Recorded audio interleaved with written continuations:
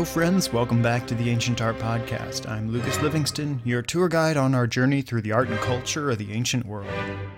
This is the abridged version of the podcast episode. For the complete episode, visit ancientartpodcast.org/curious. Back in episode 55 of the podcast about the Art Institute of Chicago's new Greek, Roman, and Byzantine galleries, we met the Lycurgus Cup on temporary loan to the Art Institute from the British Museum. The Lycurgus Cup is an exquisitely well-preserved example of luxury from the late Roman Empire. It was made in the 4th century of the Common Era, probably in Rome or maybe in Alexandria, Egypt. The cup is quite exceptional in that it's the best preserved example of a cage cup from antiquity.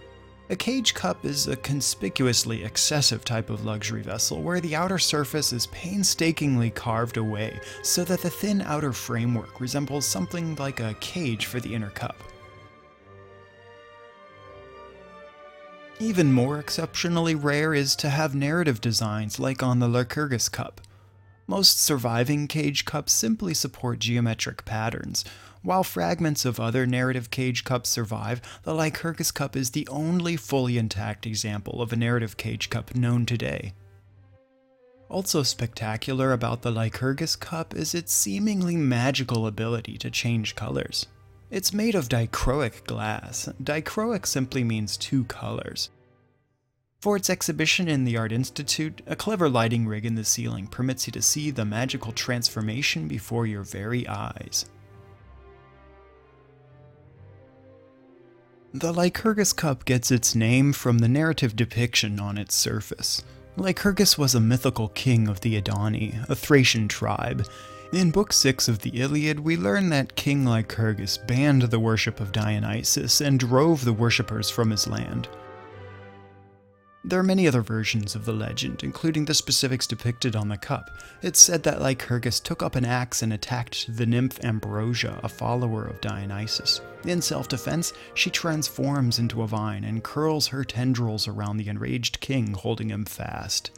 Here we see Lycurgus ensnared in the vines of Ambrosia while the axe is dropped to his side.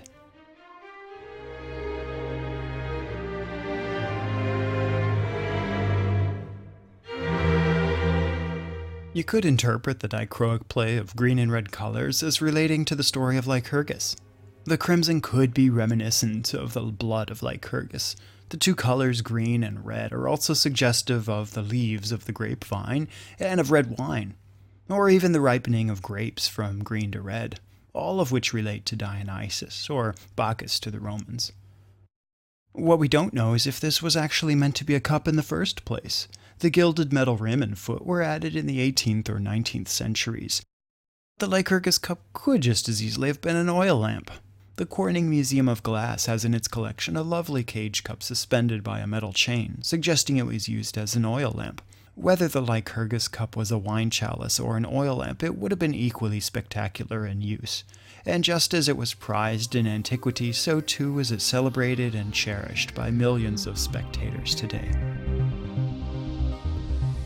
Thanks for tuning in to the Ancient Art Podcast. If you enjoyed our brief discussion of the Lycurgus Cup, I hope you'll head on over to ancientartpodcast.org/curious, where you can get the full episode with far more intricate analysis.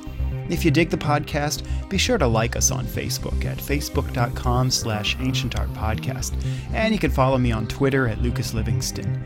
You can subscribe to the podcast on YouTube, iTunes, and Vimeo, where you'll hopefully give us a good rating and leave your comments. And if you want to get in touch with me directly, you can email me at info@ancientartpodcast.org or use the online form at feedback.ancientartpodcast.org. Thanks for tuning in, and see you next time on the Ancient Art Podcast.